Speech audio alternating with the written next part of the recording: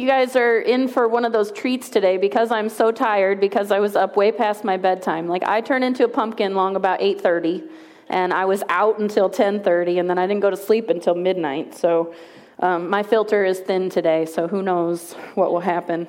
Just hang on for the ride. Last night was so great. That's what it says in my notes here. Back Alley Story Hour, so great. Like, I want to talk about that for a minute, just how fantastic it was. I have been looking forward to this with everything in me, like a giddy kid on their way to Disneyland for summer vacation or something for months, a couple of months now. And it's because I'm just so convinced that we talk about loving our city, we talk about reaching the world, we talk about meeting the needs of our community, and like I've said before as we've been talking about this, we do some of that in very practical ways downstairs. But there's all kinds of people in our city that they're not starving, they're not homeless, they don't need, food baskets. Those things, those services, those things that we do for service, they're wonderful.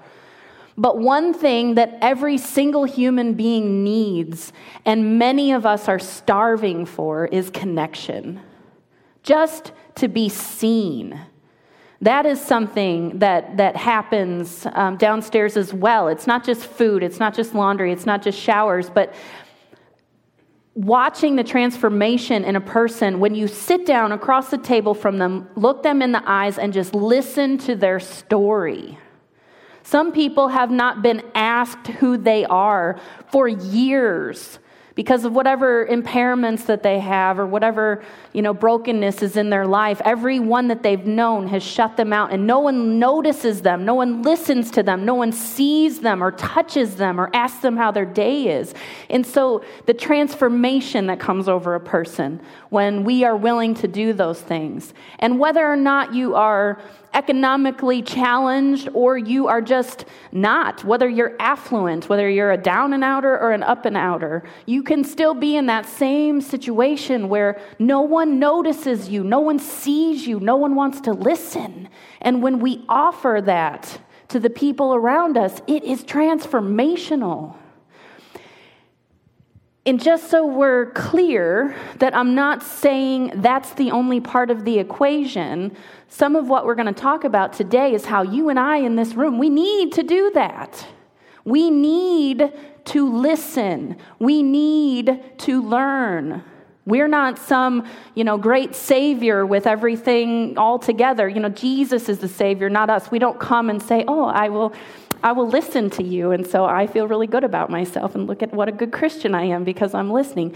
No, we need to learn. We are in need of the people around us, whether they're people in this room, whether they're people that we know, or they are strangers. We are in need of opening ourselves up. It was just, I have so many thoughts about why this is important for us to do, and I've just been praying for this for so many years, that this church would be a place where anyone could come and know that they are valuable. And you might think it's silly that something like happened last night would meet that need, but it did. It was beautiful. It was amazing. It was amazing. It was so fun to get ready for this. I just got more and more excited because I felt like I could see that other people were getting excited about it too, not just people in the church, but people outside the church, which again, not to be a broken record, but was the point. One of the fun things that I got to do, Bonnie did like all the hard work, and I just got to do some of the fun things. One of the fun things I got to do was last Thursday I got to be on the radio on K-Kid and did a little, tiny short little interview with Steve Wheeler, who the radio guy came to Back Alley Story Hour, by the way, so he believed me when I said it was going to be a party, and he was there. But one of the things he wanted to talk about was like, why? Why would a church do something like this? It just seems so odd. I mean, it makes sense that you'd have open mic night at like a local bar or something, but why would a church do such a thing? And one of the things that I told him is the church, and I use that capital C, like I'm not picking on you guys. I'm saying like church in America. We're so used to talking at people. Like right now, I'm doing it right now. I'm talking at you. This is not a conversation. I mean, sometimes there's some participation, but generally speaking, I would prefer not to be heckled. So I'm talking at you. We talk at people in the church, and we're so used to that posture. Like, we have to learn how to listen. To listen. I'm really, really passionate about this. The idea of communicating to people that they are seen and they are heard, and that who they are really matters to us. It's so striking to me. It has been for some time so striking to me, the disconnect that we in the church seem to have. And again, church capital C, not picking on you guys in particular, but like the disconnect that we have when it comes to people who are unchurched, whether that's someone who's never experienced church or someone who was in church and isn't now for whatever reason, but people that generally don't choose to go to church versus people that do. There's a disconnect there. And at times in my life, I have been right there in that spot where my circle of people that I spent time with was really small, very homogenous, people that look like me, think like me, believe like me, vote like me, those kind of things, especially in the beginning of my faith journey, because in the beginning, I was taught that that was the right way to do it. Like, you're only supposed to spend time around Christian people, and not just Christian people, but a particular flavor of Christian people, because we're kind of suspicious of, the others, right? But even after I realized that there was some dissonance, we say like, oh, your job is to go out into the world and introduce people to Jesus, but maybe don't talk to them. Even after I realized that was a little foolish, I still struggled. It still can be a struggle today to have meaningful friendships with people who are outside of the church, people that I don't see every Sunday, people that I don't go to small group with, because it's a matter of time sometimes. It's easy, it's convenient to see you guys every week. You're here, you come here, we all come here together, and it's just easy. One of the periods of time in which that really, really grew for me, changed for me, was when I started to work with the mission. So even before it was the mission, even like back in the day when it had the super creative name of the laundry area, this space that's underneath my feet has always attracted a diverse crowd.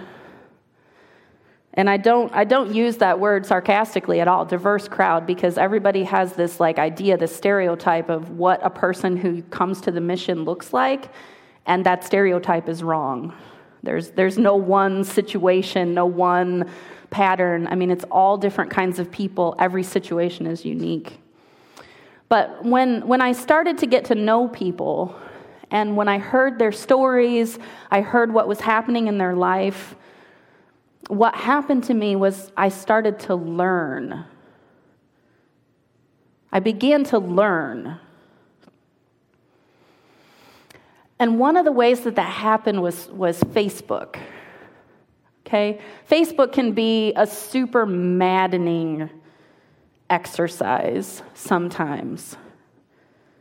But it can also be a wonderful window into the worlds of people that are different than us. It's a balance, how I tailor my news feed. But in the beginning, when I first started to work with the mission, in the name of good boundaries, I did not connect with people on social media. I thought that's the sensible and wise thing to do. But God convicted me of that pretty quickly into my time there, because how many of you know this is true?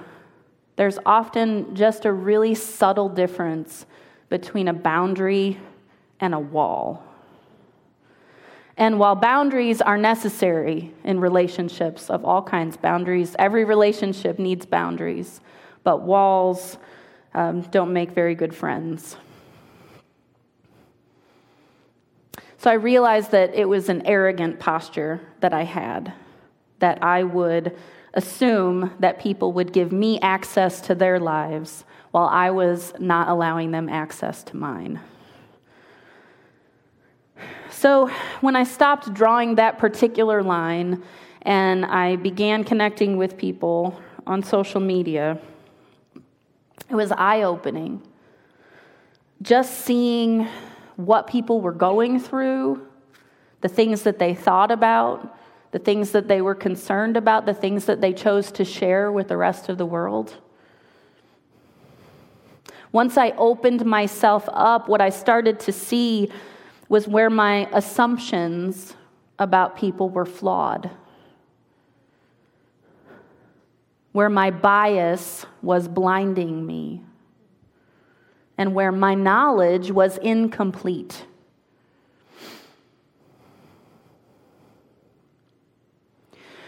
There's a lot of discussion in the world today and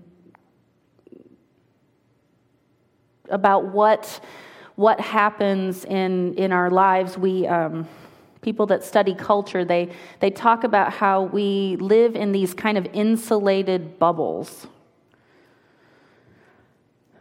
where everything around us just confirms what we already believe is true about the world, just perpetuates whatever our particular perspective is, our interpretation of the world. We develop these insulated bubbles around ourselves. And it's just our nature to do that. It's our nature to surround ourselves with similarity. Birds of a feather flock together and all that kind of stuff. It's just, I think maybe there was at some point some evolutionary benefit to that. You need to recognize who's safe and who's not, and the people that are like you know what to expect. I mean, I don't know where that comes from. It's, on its own, it's a neutral thing. But it's our nature to surround ourselves with similarity. And most people never even notice that, much less question it. Our bubble of like-minded friends, shared interests, shared activities, similar goals in life, similar values. And if you'll allow me for just a moment to really step on your toes, just really quickly here, we rarely evaluate the intake of information that we allow in our life. It's very likely that you have a favorite source of news. It's also very likely that you do not often seek out alternate perspectives, different sources. It's likely that my implied suggestion that would be a good thing to do is irritating you right now. Because whatever side of the spectrum you're on, you have decided that's where people should be because that's what makes sense. My perspective is correct, and so this is the information that supports that. You are smart people. You have made decisions about where you land on a variety of current events and issues. You're likely convinced that there is little value in looking elsewhere for information. And to be clear, it's equally likely that you would feel that way no matter where you get your news from, no matter what side of the spectrum you land on, or if you're in the middle. Doesn't matter. It's not the point of what it is. The point is that no matter where we get our information, we think that's the right information. Psychologists call this confirmation bias. Have you heard this term? Confirmation bias. This is a thing. It is a well-documented thing. As human beings, we notice information that confirms that what we believe is true, and we dismiss information that challenges us. It's just kind of an inherent thing, confirmation bias. We give more weight to the information that agrees with what we already believe, and we dismiss the information that does not fit into our bubble. The cure for confirmation bias is to intentionally seek out new information, new experiences, new people, and their perspectives. To stop, and see. To choose to listen and engage. Because we, as followers of Jesus, are called to live in the world in a different way. The expectation is that we would challenge what comes naturally to us, and we would lean into the values of God and the heart of our Father. We're called to imitate and emulate Jesus, the posture that he had toward those around him. We are supposed to have that posture toward those around us, regardless of similarities or differences. For the last couple of weeks, I've known that as we're wrapping up our hospitality series, I've known that I wanted to finish with the parable of the Good Samaritan. And this is a story that most of us are probably familiar with. But we're going to read it together before we go too much farther. It's in Luke chapter 10. Luke chapter 10, starting in verse 25. On one occasion, an expert in the law stood up to test Jesus. "Teacher," he asked, "what must I do to inherit eternal life?" And Jesus did as Jesus often would do, and he answered a question with a question. He said, "What is written in the law? How do you read it? What do you think it says?" So the lawyer answered Jesus in verse 27, said, "Love the Lord your God with all your heart, and with all your soul, with all your strength, and all your mind, and love your neighbor as yourself." "You have answered correctly," Jesus replied. "Do this, and you will live."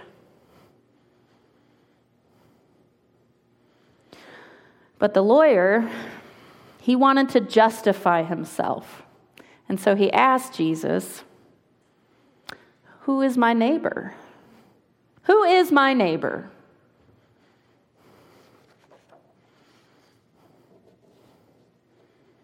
So Jesus told this story. In reply, Jesus said, "A man was going down from Jerusalem to Jericho when he was attacked by robbers.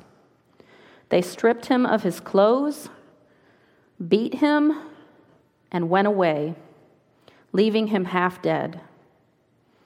Verse 31, a priest happened to be going down the same road, and when he saw the man, he passed by on the other side. So too, a Levite. A Levite was a worker in the temple, different duties than a priest had, but also a Jewish religious office, a Levite.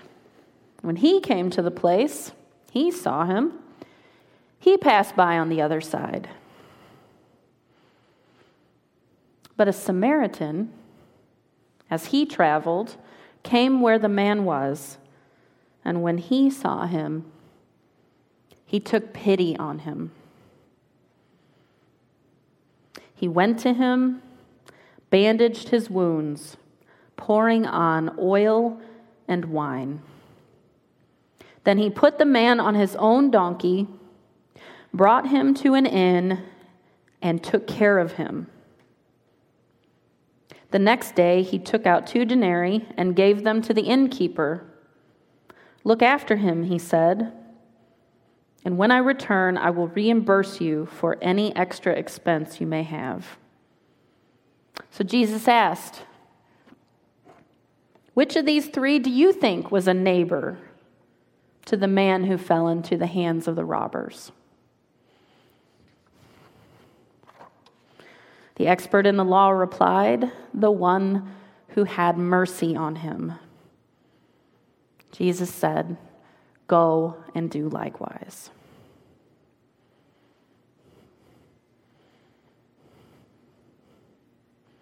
I can remember hearing this passage when I was a super zealous teenage Christian, like not too long after I really decided I really was going to follow Jesus. It was an on-again, off-again thing for a while in the beginning, but once I really got my head on straight and I was all in, I'd hear this passage and I would think to myself, like, I cannot imagine not stopping.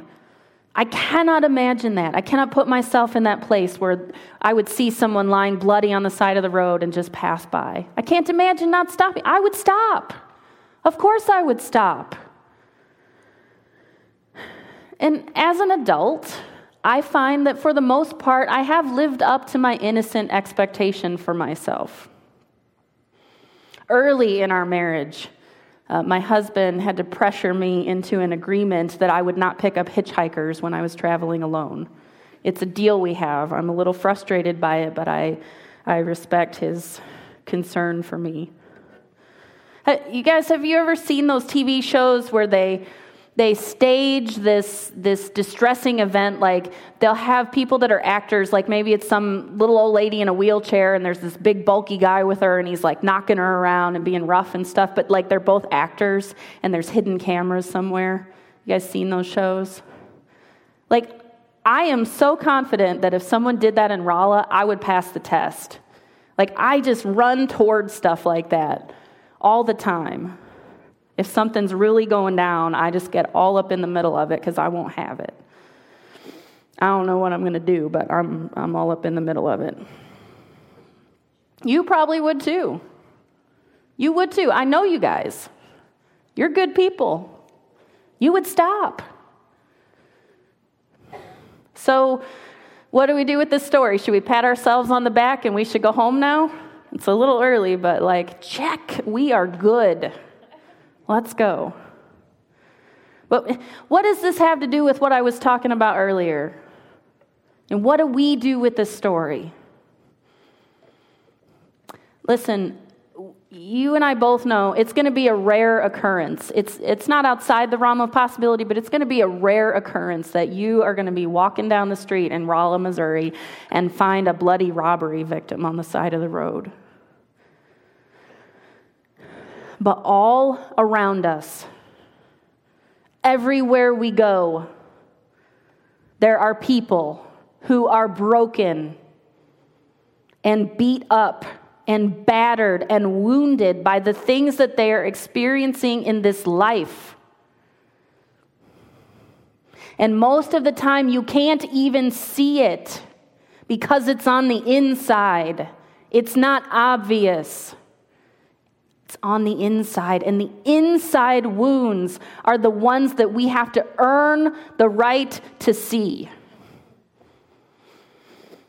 We earn that right with our willingness to stop and to see, to learn about who people are and what their experiences have been. This is a brilliant passage. I hope we will not let our familiarity get in the way here. You have this super religious guy, really churchy guy. He's there every time the doors are open. He does all the things. He checks all the boxes. He's this brilliant, pious, holy person, pillar of the church. And he's basically asking for a loophole in this love your neighbor situation. Well, yeah, but maybe not everybody, right? That doesn't make any sense.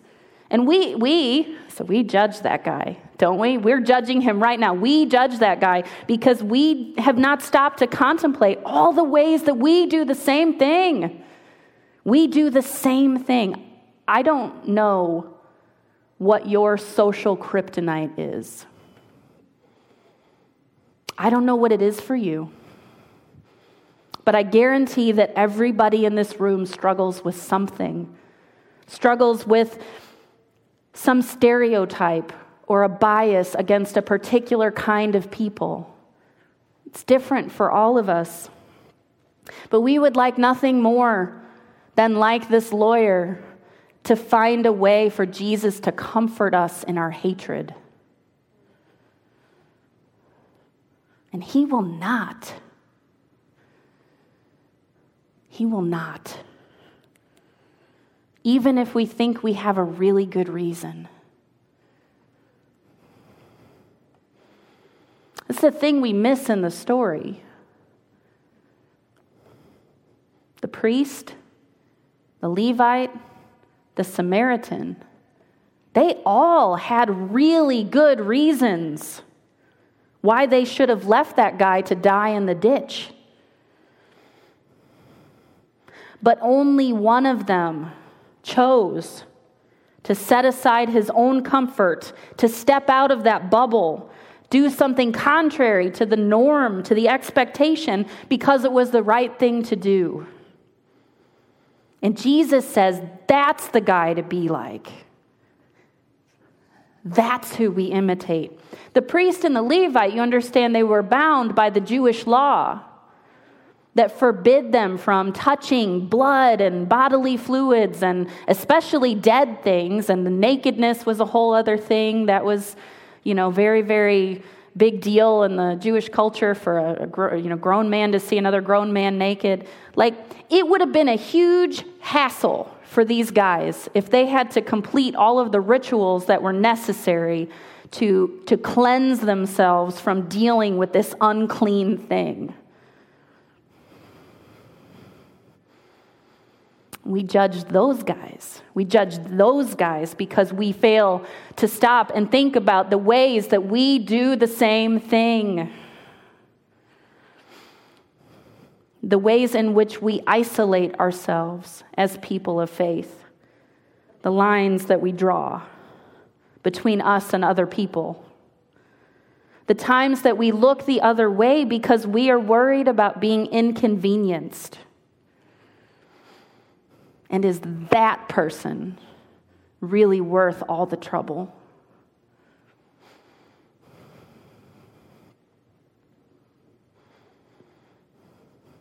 The Samaritan had just as good of a reason to keep on keeping on.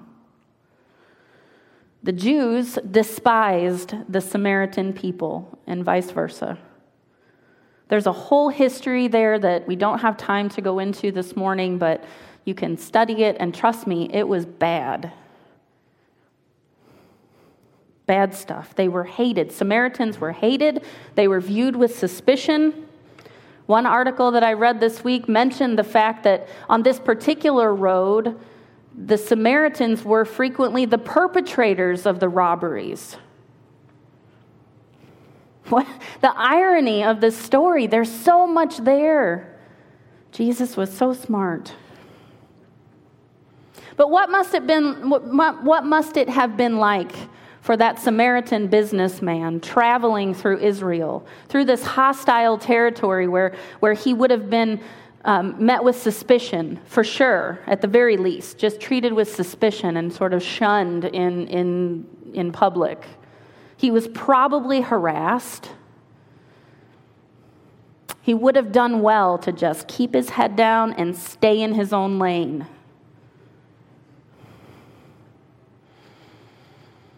My friend Lou pastors the Presbyterian church here in town, and a few months ago she preached on this passage, and I happened to hear her sermon, and I wanted to give her credit, but I loved the contrast that she drew out of this passage. And she said it's about the questions that we ask ourselves in the moment.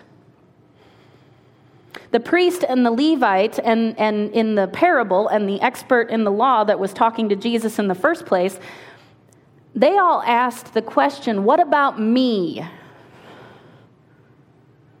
What about me? What can I get away with in this situation? What will the cost for me be if I get involved? And in contrast, the Samaritan, who could have easily and understandably taken that same posture, he asked a different question. He asked, what about him? What about him? What about this man lying beaten and bloody at my feet? What will happen to him if I don't get involved? So the Samaritan got involved. And just the tenderness that we read in this passage. Verse 33, when the Samaritan saw the man, he took pity on him. He had an emotional response to the suffering of another human being, even though that human being was completely other. He went to him. He bandaged his wounds, pouring on oil and wine. This is an intimate encounter that he is having. He went to him. He was near to him. He touched him. Oil and wine is the equivalent of a tube of Neosporin, and just like rubbing that on his fingers and putting that balm all over those wounds. There's a nearness and an intimacy in this encounter. Then he put the man on his own donkey. He made himself uncomfortable so that this person could be served. And he brought him to the inn and he took care of him. The Samaritan made sure that the man was stable. He stayed with him and nursed him, nurtured him through the worst part, and then he made arrangements for the keeper of the inn to assist with the recovery. He made provision for the long-term aspect of the healing as well. That might be another message another day. So this is a bit of an important aside here in this particular topic, because if you've been here the last couple of weeks, you know we talked about boundaries, and you know we talked about how those are important in community, right? Like I'm not trying to pull back on that. The Samaritan continued on his business trip the next day. Like he had stuff to do, and he was interruptible. He took a pause, but it didn't completely derail his entire life. He still went about his business the next day. I think this is a place where I get tripped up, and so it could be possible that it happens to some of you as well, but you can be open to the people around you, to the lives of the people around you, whether they're friends or they're strangers. You can be open to people who have hard, complicated situations in their life. People that need more than you can provide in one sitting. You can be open to them because you don't have to do everything to do something. You don't have to do everything to do something. We make it an all or nothing proposition. And that's not necessary. But we can't do nothing. We can't. Not if we want to follow Jesus. Not if we want to be faithful to his expectation that we love our neighbors as ourselves.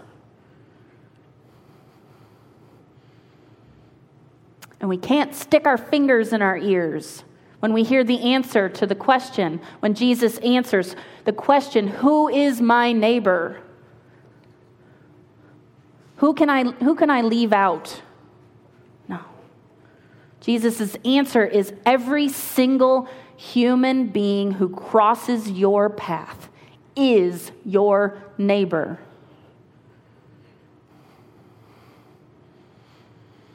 The people you hate are your neighbor.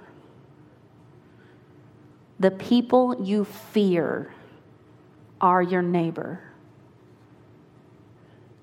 The people you judge are your neighbor. They are all precious to God. Every single one, and all of them are worthy of having their wounds tended to, and their needs met.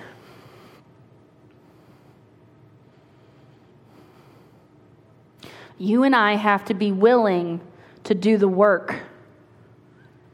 The work of fighting that tendency that we have to stay in our comfortable, familiar little bubbles. We have to be brave and we have to be curious if we want to learn about our neighbors who are different than us.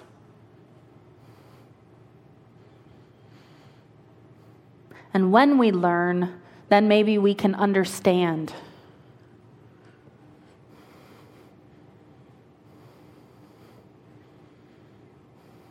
And if we understand, it's only then that we can begin to see what is beneath the surface, and we can know what a difference our love will make.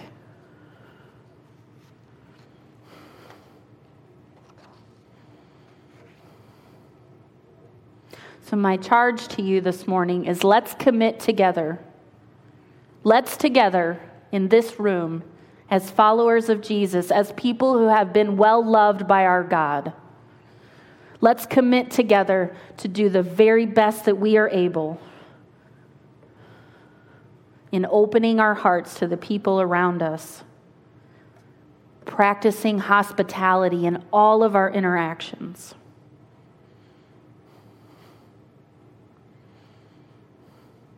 Because in doing so, we might just have a chance of giving the world a glimpse of the heart of our Heavenly Father, the real one, the true one, the God that really is, who loves us all perfectly.